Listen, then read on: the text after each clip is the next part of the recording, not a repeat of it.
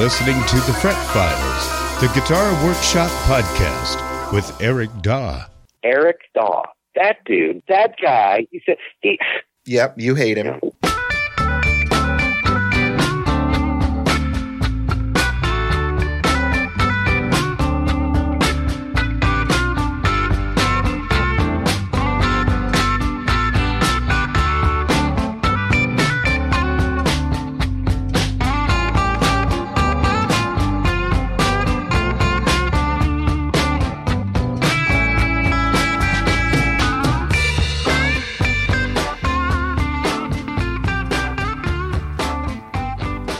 Indeed. Welcome to the show. It's the Fret Files podcast.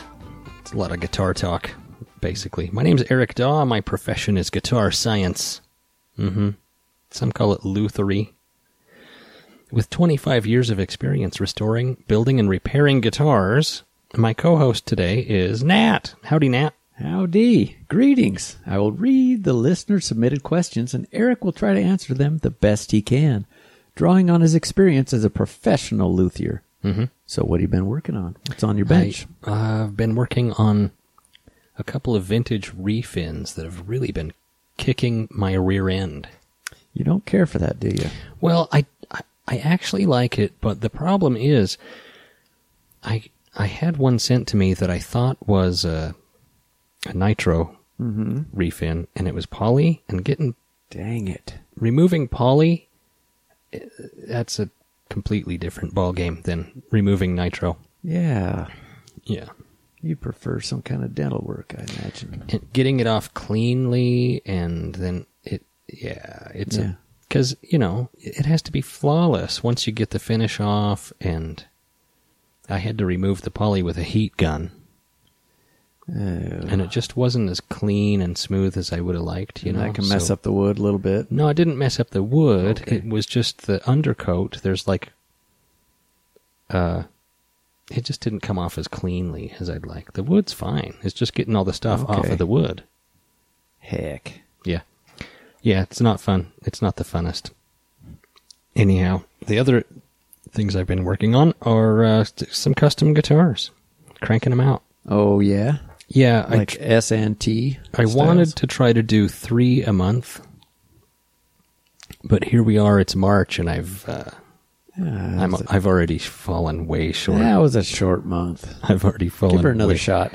That's the problem with February. You just blink and it's gone. I know. It's gone tomorrow. It's a heck of a thing. Yeah, it really is.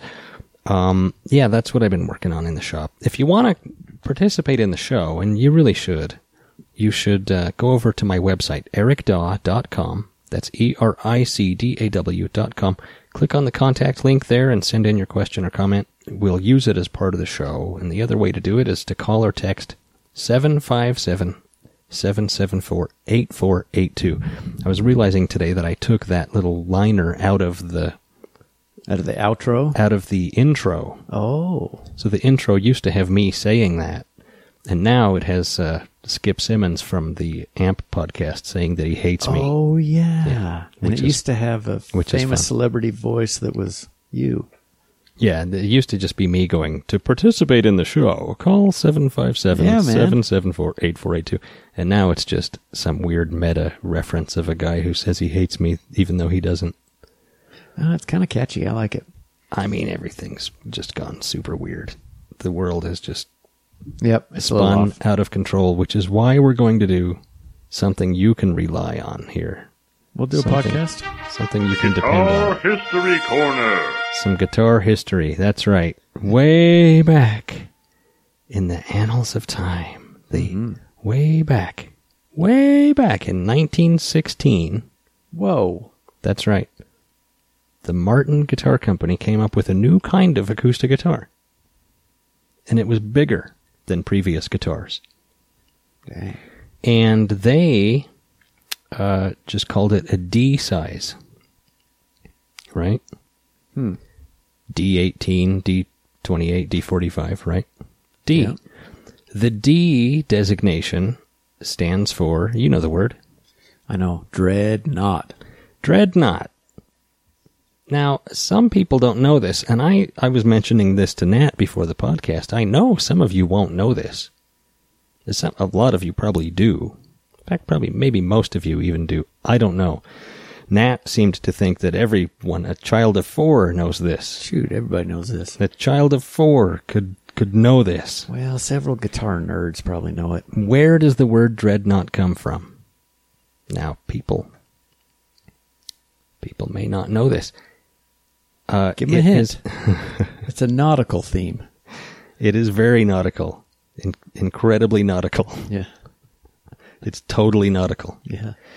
The dreadnought, that term referred to a battleship at the time of the same time as this guitar was made. There was a ship called the HMS Dreadnought. Oh, it wasn't just a style of ship. No, it was a ship, the HMS Dreadnought. Now, do you know what HMS stands for? Well, I didn't. You told me, and I appreciate that. Yeah. I thought it was Her Majesty's or His Majesty's steamship without an S. Yeah, it's Her Majesty's ship. Oh, it is? Yeah. Oh, I thought you told me it was something else. Her Majesty's ship. Oh, I remember the other Dreadnought. one. Well, yeah. There's an R. Yeah, so like the Titanic was RMS, Titanic. Yeah. And RMS stands for Royal Mail Ship. Uh-huh. It's a British thing. I don't know what they're doing. HMS is Her Majesty's ship. Or I guess at the time it would have been His Majesty's ship. Yeah. It's interchangeable, man. Yeah. Pronouns. Mm-hmm. What are you going to do? They're progressive. However, the spelling is oftentimes different. Dreadnought. It's N-O-U-G-H-T or N-A-U-G-H-T. You see it different ways. But it's kind of coalescing this time of history. The Dreadnought style supposedly was originally developed in 1916, and it was manufactured by Martin specifically for the retailer, the Oliver Ditson Company. Whoa. Mm-hmm. Sounds good. And get this, the model was retired after dismal sales. In 1931, they revisited the design, and they began producing Dreadnought guitars under their own brand. The first 2 models being the D1 and the D2. Oh. Mm-hmm. With bodies made of mahogany and rosewood, respectively. Yep. Yeah. And the popularity and demand for Martin Dreadnought guitars increased their use, right? So it actually caught on this time. So 1916, the world just wasn't ready for dreadnoughts. No, they're too dang big. I guess so. And they hadn't invented Bill Monroe yet. And people were smaller back then. Yeah, they're just wee. They were. They were. They didn't want some big honking guitarone Yeah. kind of thing. They can't even wrap their hands around it. Yeah, it must have looked giant compared to the parlor guitars of the day. Yeah. Anyway, that's the point. The Dreadnought is named after the Royal Navy's HMS Dreadnought, which was commissioned in December 1906. We're getting into nautical history here. Yeah, it's intertwined. And this is probably the most historical guitar history corner that you've had. Mm-hmm. Britain's fleet gained an immediate technological advantage over any potential adversary at sea with this revolutionary battleship. Yeah. It had a displacement of 17,900 tons. Dang. Uh-huh. Yeah. Anyhow, I've been listening to a podcast called Beyond the Breakers.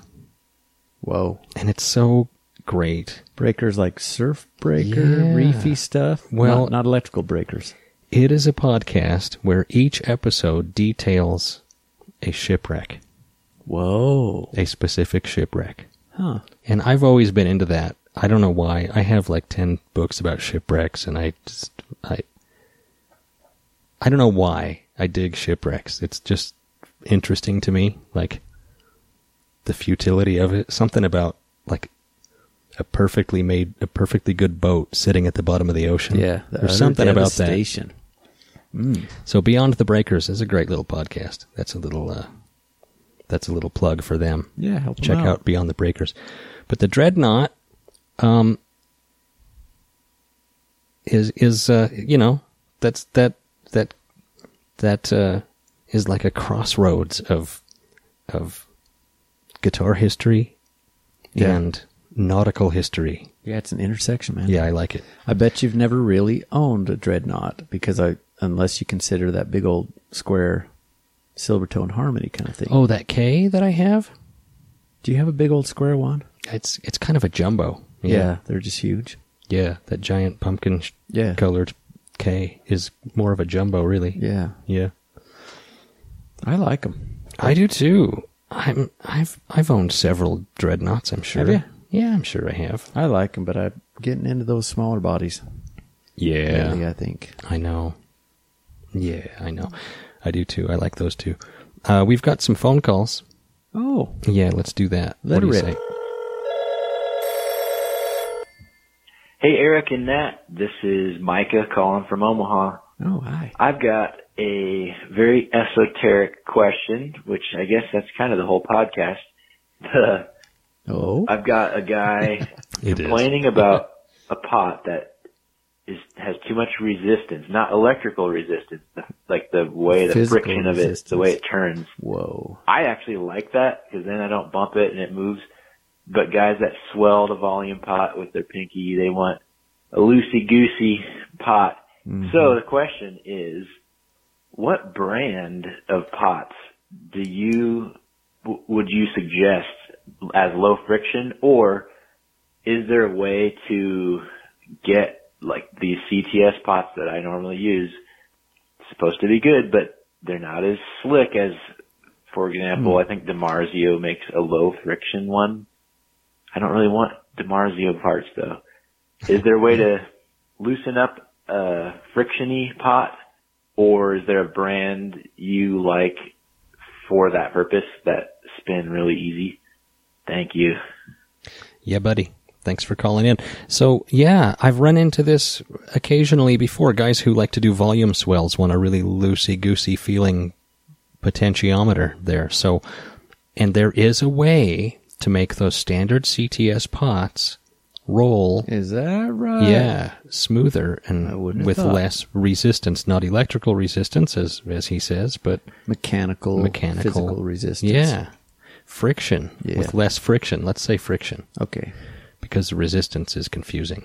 Mm-hmm. Because of the double meaning.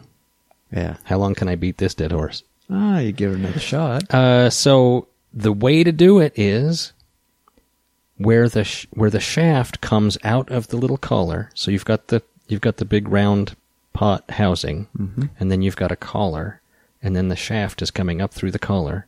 Where the shaft comes up through the collar, you put just a drop of fine oil, like sewing machine, machine oil, and work it back and forth, and that thing will loosen right up. Way less friction. Yeah, way less friction. You don't want to overdo it because you don't want your potentiometer to be full of oil. Yeah. Even though there should be just a little bit of lubricating oil in there anyway. I think that they put a little bit in there when it's manufactured. You know.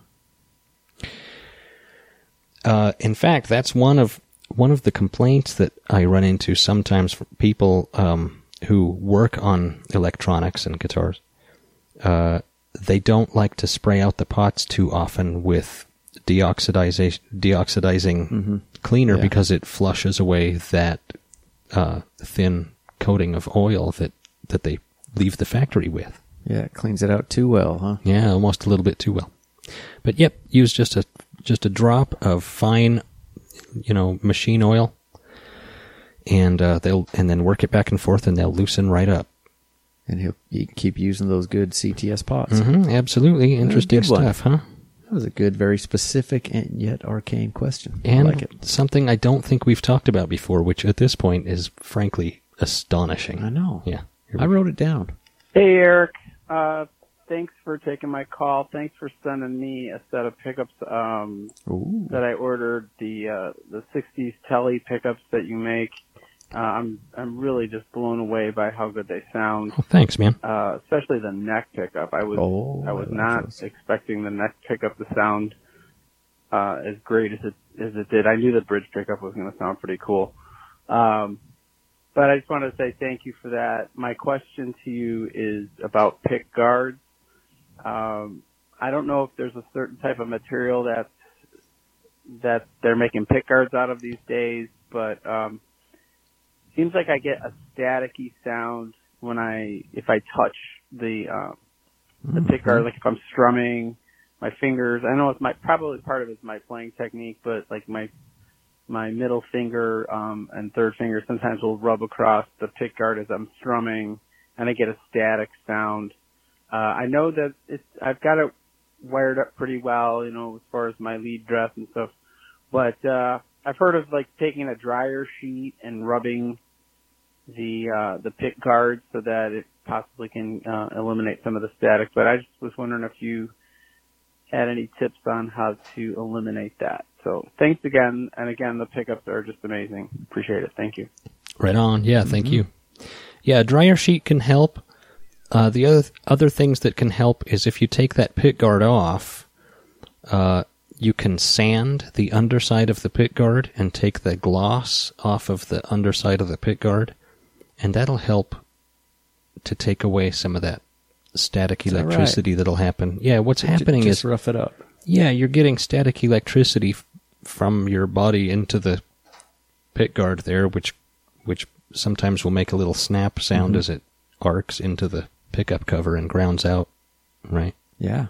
It happens on tellies with those vinyl pick guards that are prone to static electricity. Yep. It's something we've touched on the podcast several times. My gosh, it's been years. The first time we talked about this must have been 6-7 years ago, and I cannot remember.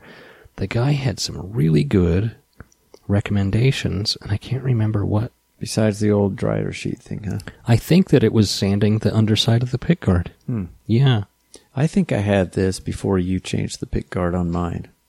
Oh, really? Yeah. You had the same problem? So there's a Bakelite now, I think. Oh, yeah, and Bakelite won't do it. Yeah. Yeah. Which is another option.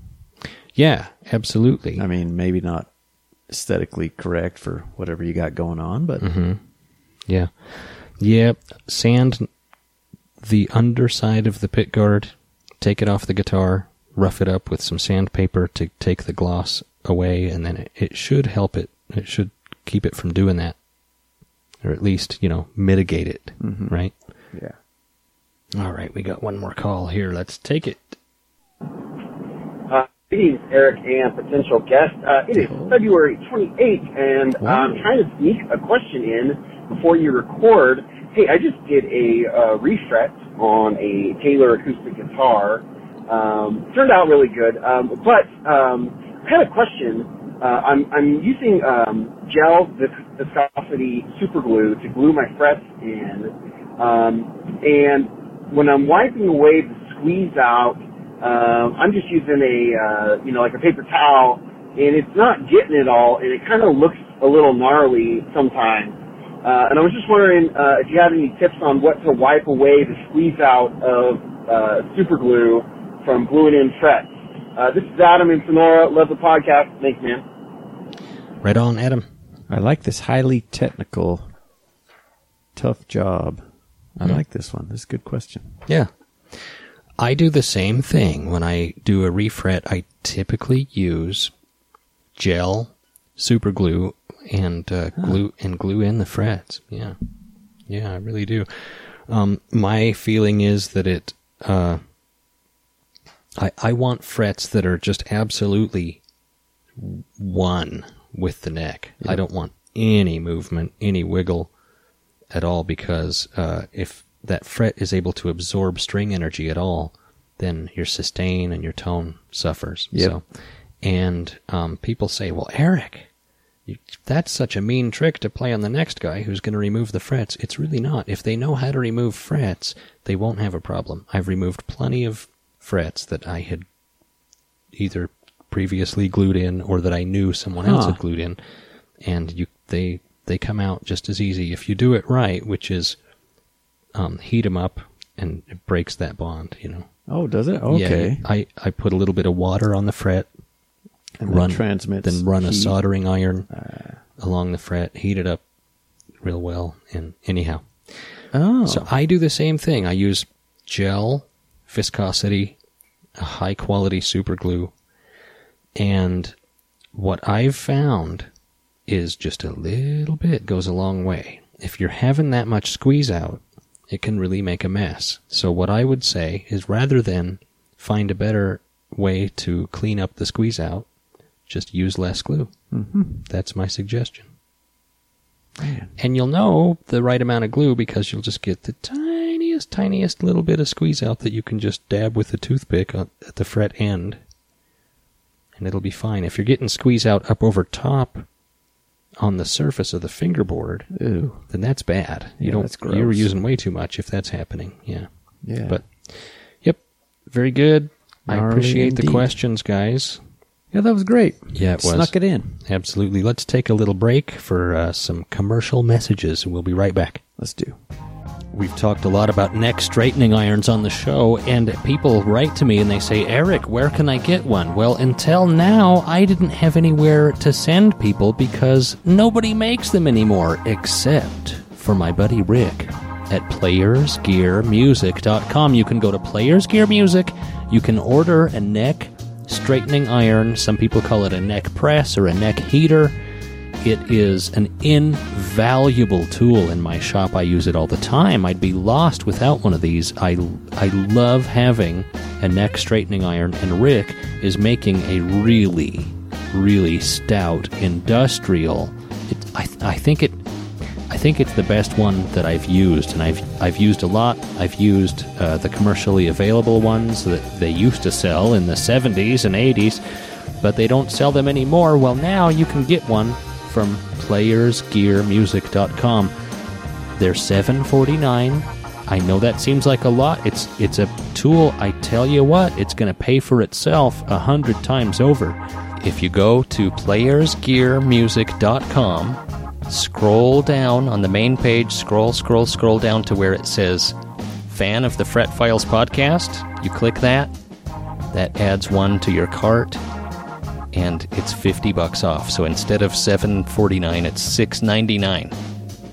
$6.99, free shipping, and it's yours. A neck straightening iron. PlayersGearMusic.com has them, and you need one. I'm telling you. So go to PlayersGearMusic.com and check it out, and don't forget to tell Rick that the Fret Files Podcast sent you. This episode of the Fret Files Podcast is brought to you by Apex Coffee Roasters. Imagine always having fresh roasted coffee in your home. Now, imagine you didn't even have to leave the house for it. A subscription with Apex Coffee Roasters makes all of this possible. You choose the plan that best suits your needs, and they handle the rest. Their roaster will select a coffee option just for you and send it your way. Discounts are applied if you get a 6-month or a year-long subscription, and shipping included if you're in the USA. Great coffee every morning, just got a little bit easier. That's apexcoffeeroasters.com. And if you go there and use my promo code, you get an additional 10% off. That's PINUP, P-I-N-U-P. That's at apexcoffeeroasters.com. As you know from listening to the show, I repair and restore guitars. If you go over to ericdaw.com, you can see information about guitar repair and guitar restoration. You can contact me there if you've got some guitar restoration or pickup rewinding, anything that you need done. If you want to see the custom guitars that I build, you can go over to pinupcustomguitars.com. There's a whole lot of guitars on there that have been sold, but I also post new arrivals there all the time. They go quick, so check often. The best way to get into the loop is to submit your email address on the homepage of that website, and that'll add you to my email list, and you'll get a heads up when there's new guitars available. That's pinupcustomguitars.com and ericdaw.com. We get letters. We get stacks and stacks of letters. Oh, let's read a letter. Hi, Eric. I just heard you talk about putting Stratocaster necks on Telecasters, or vice versa. I put a Telecaster neck on a Stratocaster body, a Squier, but still a Stratocaster body, because I like the way that looks. It works fine as far as I can tell.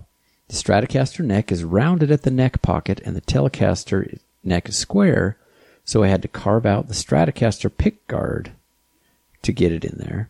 but it fit. Is that because I'm using an aftermarket neck and a Squire body? That's from Sam in Rhode Island. Yes, thank you, Sam. Well, I don't know what parts fit what, if it's aftermarket this and Squire that, but I can tell you that segment I did about Stratocaster necks being rounded at the butt and Telecaster necks being square at the heel. Mm-hmm. That was more about just why they did it that way. It's not to say that you can't put a Strat neck on a Tele and that you can't put a Tele neck on a Strat. You can. It's just that you'll have to modify things, which you found out. Yep. Yeah. So I wasn't saying that like the universe is going to implode if you try to do that. You can. They were just trying to discourage it, I think, and that's why they designed them differently in the first place. Or maybe it was some kind of an upgrade. At some point, maybe they thought it would fit more securely. Do you think? I don't. I think that it was entirely an attempt at keeping people from swapping necks. Oh, it really was on the different models. Yeah. Well, that's interesting. Yeah. Huh. Yeah. All right. Thanks, Sam. How about this one? Hi, all. Hope all is well. I have questions about acoustic guitars. When changing the strings, the bridge pins will pop out when tuning to pitch. Is there a way to stop that from happening? My other question is, what is a good way to lower the action at the bridge? Those are pretty different. Thanks, Joe from Virginia. Mm-hmm. To lower the action at the bridge, you need to make sure that that's what the guitar needs. Oh, right? Good. Because if the truss rod needs adjusted and you just lower the bridge in order to compensate for that, then you're doing the wrong thing. So you have to make sure everything else is proper first, but yeah, to lower the action at the bridge, you have to lower the saddle. And to lower the saddle, typically what you do is you take out the saddle and you sand it down from the bottom. And then when you put it back in, it's just a little bit shorter, right? But it's still square. Mm-hmm. You need to make fits, right? Yeah, you need to make sure that you make the bottom of the saddle flat, so that it sits properly in the slot. Some guitars don't really have a removable saddle, so and there are all different kinds of like guitars with adjustable saddles, acoustic guitars with adjustable saddles. No, come on. Different things. It happens. It's Who real. would do that? I know, Gibson. Oh. But yeah, typically, like your typical acoustic guitar has a removable saddle, and you sand it down from the bottom. That is a gross oversimplification of the process. That's probably sufficient. If you're not comfortable with it, or if you have hesitations about doing that, if you have reservations about doing that, do more research. For real. Okay. Your bridge pins are popping out when you tune to pitch. So, there's one of two things is happening here. One is either you don't have the string seated properly, or the bridge pins just don't fit. So either they're too small or someone has reamed out the holes too large. Yep. So one of those things is happening. What I like to do when I'm restringing an acoustic guitar is I'll put a bend in the very end of the string where the ball end is. It's got those extra wraps or winds. Or yeah, whatever. and the bend should make the ball end curl up inside the guitar and point towards the sound hole a little bit, so that the ball end gets snugged up tight against the bridge plate or the bridge pad internally, right? And that will help it from popping out bridge pins. Now, if your bridge pins are just loose, you can order. The easiest way to fix this is just order a slightly oversized set of bridge pins, which are available. That can be done. You know, I've run into this on one of my Dreadnought guitars. Mm-hmm. The remedy was to change the color, so I have one single one that's black and the rest of them are white. But also... Oh, so you found one that was slightly bigger? I did. But it was a different color. Yeah, and so I don't dare mess with it. But also, seating it, like you said, is essential. Mm-hmm. So have a thumb on it, pull that thing up so seats right, and you can kind of hear it and feel it, and then you Yeah. might need to keep your thumb on it while you're tuning, and then it'll be pretty locked in, I think. Yeah. Yeah. Thanks, Joe. Good one. Hey, Eric. Thanks for the tip on buffing frets with the Dremel. I have an acoustic that is not very old, but found slight wear in the dreaded first 3 frets. Cowboy. Mm-hmm. Broke out the Dremel, and they polished up perfect. These are the types of things that really make my day. That's Chet in Connecticut. Nice. No kidding. Small successes. Thanks, Chet. Yeah, to polish frets, I use a small little Dremel wheel, a little tiny buffing wheel. But on my Dremel, I have kind of a special setup where I've got like a gooseneck extension on the Dremel, and I can't remember what they're called. Yeah, it's flexible. Yeah, I think it's called a flex shaft or something, yeah. So my Dremel has a flex shaft, and so my Dremel is like hanging on a hook just at the back of my workbench. The motor, yeah. Yeah, the motor itself. And then that way the flex shaft can come up, and move around my workbench really with ease, right? Ah. And then underneath my bench, I've got the Dremel motor plugged into an old sewing machine pedal. Huh. So just with my foot, it's like a gas pedal. I can turn the Dremel on at any time just with my foot, grab that flex shaft, and polish up frets. Really a slick thing, man. So you're not moving for a switch, you're not holding the whole motor. Yeah. That is nice. Just sticking a polishing wheel on a Dremel is a little bit unwieldy because you're right there on the fingerboard, and it's, Oh, yeah, it's scary. The other thing that makes it easier is you can buy a little shield that goes around the fret and protects the fingerboard and only lets the metal part of the fret protrude from the plastic shield. Or something. Yeah. Most luthier supply places will have those. It's just called a fretboard shield or a fret shield, fingerboard shield. That's a good one. What is the buffing wheel? It's not fabric like you do. Is it? Yeah, just a little tiny buffing wheel. I get them at Harbor Freight. Oh. Because they're cheap and you burn through them real fast, but I know you can get them on Amazon. Okay, so it's just for total final polish. Okay. Mm-hmm. Yeah, so that'll be like after sanding and after shaping, sanding, filing, all that. Yeah. Okay. Yeah. Good to know. Mm-hmm. Let's try another one. Hey, Eric. I've got so many cool things on my bench lately that I can't wait to pick your brain on. Uh-oh. Yeah. Including a dirty old Teisco. Now you're talking my language. I know. And a 70s Mustang bass. Also very cool. That is neat. But today I want to ask you about strap locks. Oh. I'm not a fan. Oh, good. He exclaims. Yeah. But you had me worried there for a minute. I know, this kind of roller coaster of emotions. But I did buy a used American strap that has them assembled by the previous owner. I'd like to get it back to old school, but the screw width and length are different. Mm-hmm. Done desecrated it. How would you go about getting this otherwise great instrument back to normal strapland?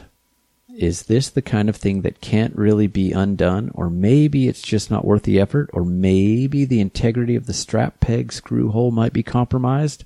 Let me know. Thanks, Sean from Ohio. Cool. Thanks, Sean. This is the kind of thing that sometimes leads to people will just abandon the enlarged hole and just drill a new hole. Oh, no. Like an inch away. Oh. And then you end up with 2 or 3 strap button holes on old guitars. I hate that. Ew. Don't do that. Yeah. Don't do that, Sean. What you want to do is get just a small dowel. Go down to the hardware store, or maybe you already have one. Mm-hmm. Just a dowel that's just big enough that you can stuff it in there, right? You don't want it too small. But one that's just the right size. Dip it in tight bond, and then put it in that strap button hole, and then you can remount after the glue dries. You can remount it whatever kind of screw and strap button you want in there, and it'll absolutely be sufficient. It'll hold. Yep. And that little flange on the strap button thing will cover it right up, right? Mm-hmm. Absolutely. Yeah. Good one. Hey, all. Thanks for the podcast. A couple of years back, Just by listening, I found the courage and knowledge to successfully repair a seagull with a smashed up top. He means a guitar. Oh, good. Okay, yeah. Yeah, that's rough. Ornithology, man. For that alone, I am tremendously grateful. Gosh, that'd be a tough repair. I'm wondering if you have any tips for drilling additional holes in a finished solid body without causing cracks in the finish. I took a chance on an 83 BC Rich Mockingbird bass on eBay. Whoa. Flat reaction from the other side of the room there. And got lucky. It works. However, I wanted to upgrade the electronics. When I was much younger, I owned a similar bass that had some additional tone boost switches on it. And wanted to upgrade this one to match. One of Rich's original techs from back in the day, Neil Moser, actually sells the mod as a drop-in kit. Oh, good. So I'm covered on that end. I just need to drill some holes, I think. Thanks again for the show. That's Josh Owens in Des Plaines, Illinois. Des Plaines. I don't know. Do you remember? Because it's like Du Bois or something. Yeah. Do you remember that guy? Was his name Tattoo? That's his whole name. He's a one-name famous guy. What was the show called? Fantasy Island. Fantasy Island with Ricardo Montalban. I know. Oh, that takes me back. Yeah, Grandma didn't want me to watch that. I was just a little kid, man. I know. Came on after Dynasty, I bet. Yeah, or Dallas. Yeah, or MASH. Every time I turned on TV when I was a kid, they had it MASH. They had it 3 times a day. I mean, I only had 4 channels. you know, had 4? And it was either MASH or... because I just wanted Mr. Rogers' Neighborhood. That's what I was waiting for. Or Zoom or some kind of public something. Yeah, right. Boy, I wish... that's a testament to the earthy authenticity of this show that we don't know any place names. Des Plaines. That's from Josh. Des Plaines, Illinois. Josh Owens, my buddy Josh. I tell you what, Josh, let me tell you a little secret about drilling clean holes in something. Are you hip to Brad Point drill bits? Whoa. Do you know about Brad Point drill bits? No, I thought you were going to say put some masking tape, do this with a playing you can card, do that too, but use a lighter. So Brad Point bits eliminate chipping on wood and finishes because they have. You'd have to see. Is there a little screw thing that? Yeah, I'll put a picture here with that drives it in, that draws it in a little bit. So it has a point, and then it really opens up into the drill part, and the drill part kind of comes with this claw thing that'll